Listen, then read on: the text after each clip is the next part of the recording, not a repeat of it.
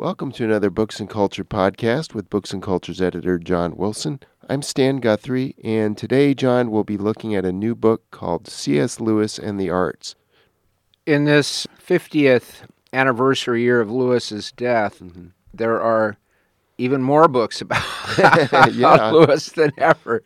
And this one is a slim collection of essays from a small publisher that I like called Square Halo Books. And you can see that there's a illustration on the front that's done by a man named Ned Bustard, who is an artist and presides over Square Halo Books. And there are a number of essays here. There's a foreword by Ted Prescott, who's an excellent artist I know, and David Downing, whom I first met when we were both undergraduates at Westmont College. I'm several years ahead of him, but David and his wife, Crystal, have both written for Books and Culture. The artist Bruce Herman, one of my favorite contemporary artists, and also writes very well about art.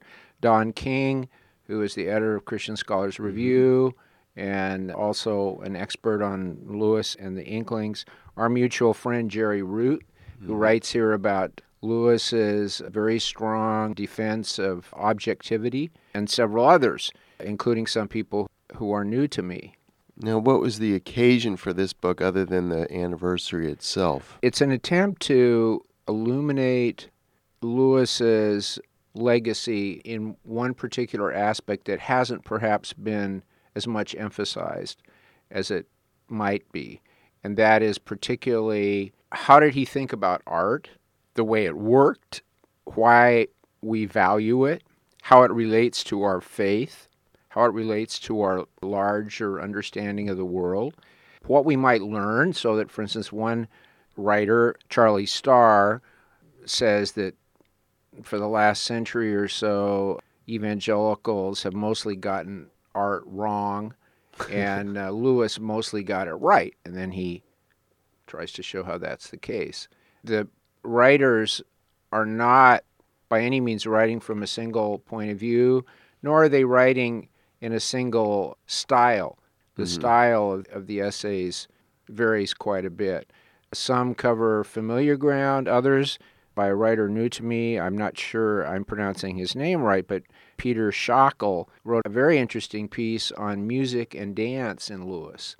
I think that in this time when we are absolutely saturated with Lewis books, some of which are quite good, but even the ones that are quite good, no one would have time to read all of them, and there are a lot more that perhaps are not so good. You might say, well, why is it worth putting out a book like this? And even if the book exists, is it only for artists? I would say not at all. I would say that it's helpful to us to not only have some of Lewis's reflections and engagement with the subject held up for our inspection, so to speak, by the various writers, but also to see how they make use of that. That doesn't at all mean that we are going to agree with all of them. Does Lewis himself have an overarching kind of approach to art or understanding of art that you could summarize and say a couple of sentences? I couldn't summarize it in a couple of sentences. I could point to a passage that you and I have talked about before that is at the end of his wonderful little book, An Experiment in Criticism, which is one of my favorites of his books. And he talks in that book about why we read. Why should we read? And he's mainly talking about literature. And he considers a number of what you might call standard answers to that question. One is that it's good for us. Another is, well, we get lots of information, and so on and so on. And he rejects these. At the very end, there's this wonderful passage, which Jerry Root, by the way, knows verbatim. I was at a Lewis gathering with him within the last year, and Jerry and I were talking about this passage, and he just started quoting it. And I had sort of paraphrased, and he said, no. I mean, it's prose. It's not poetry. It's a lot easier to remember poetry than it is prose. And he knew the whole passage. It was very wonderful. But anyway, Lewis says that we read for what he calls extension of being. And he said, each of us is, to some degree, trapped in his or her own self. But through reading and through art more generally, we can see through other eyes, we can feel with other hearts. And he goes on to say that he even wishes that he could perceive the world the way various animals do. So that he said, it's not enough to be limited to the human. I wish that I could perceive the world through the senses of some other creature. And he mentions that we may value the work of writers who see the world very differently from the way we do. He said even writers we might consider wicked. Now, some people criticize Lewis on this point. When we were in Texas in September, Wendy and I had dinner with Jay Budziszewski and his wife Sandra, and Jay is a terrific thinker, and Sandra are godparents to one of our grandchildren, and it was really nice to be with them. But Jay was saying that he felt that Lewis should have made it more clear that there is a morally treacherous ground there where seeing with other eyes, feeling with other hearts, that sounds good, but there is a danger of, in a sense, becoming complicit with a way of seeing and a way of feeling that is not good for us. And he felt that that was a serious flaw in what Lewis said there.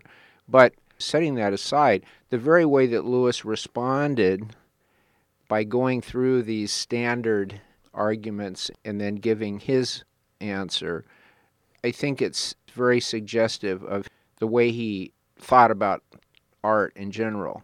And you don't think by analyzing his approach to art, his understanding of art, that it would kind of maybe be paralysis by analysis, or you think you can still walk up to a painting and appreciate it? Well, certainly not in Lewis's case. And again, that's partly a matter of temperament. For some people, certain kinds of analysis does kill their experience of it, and so fine.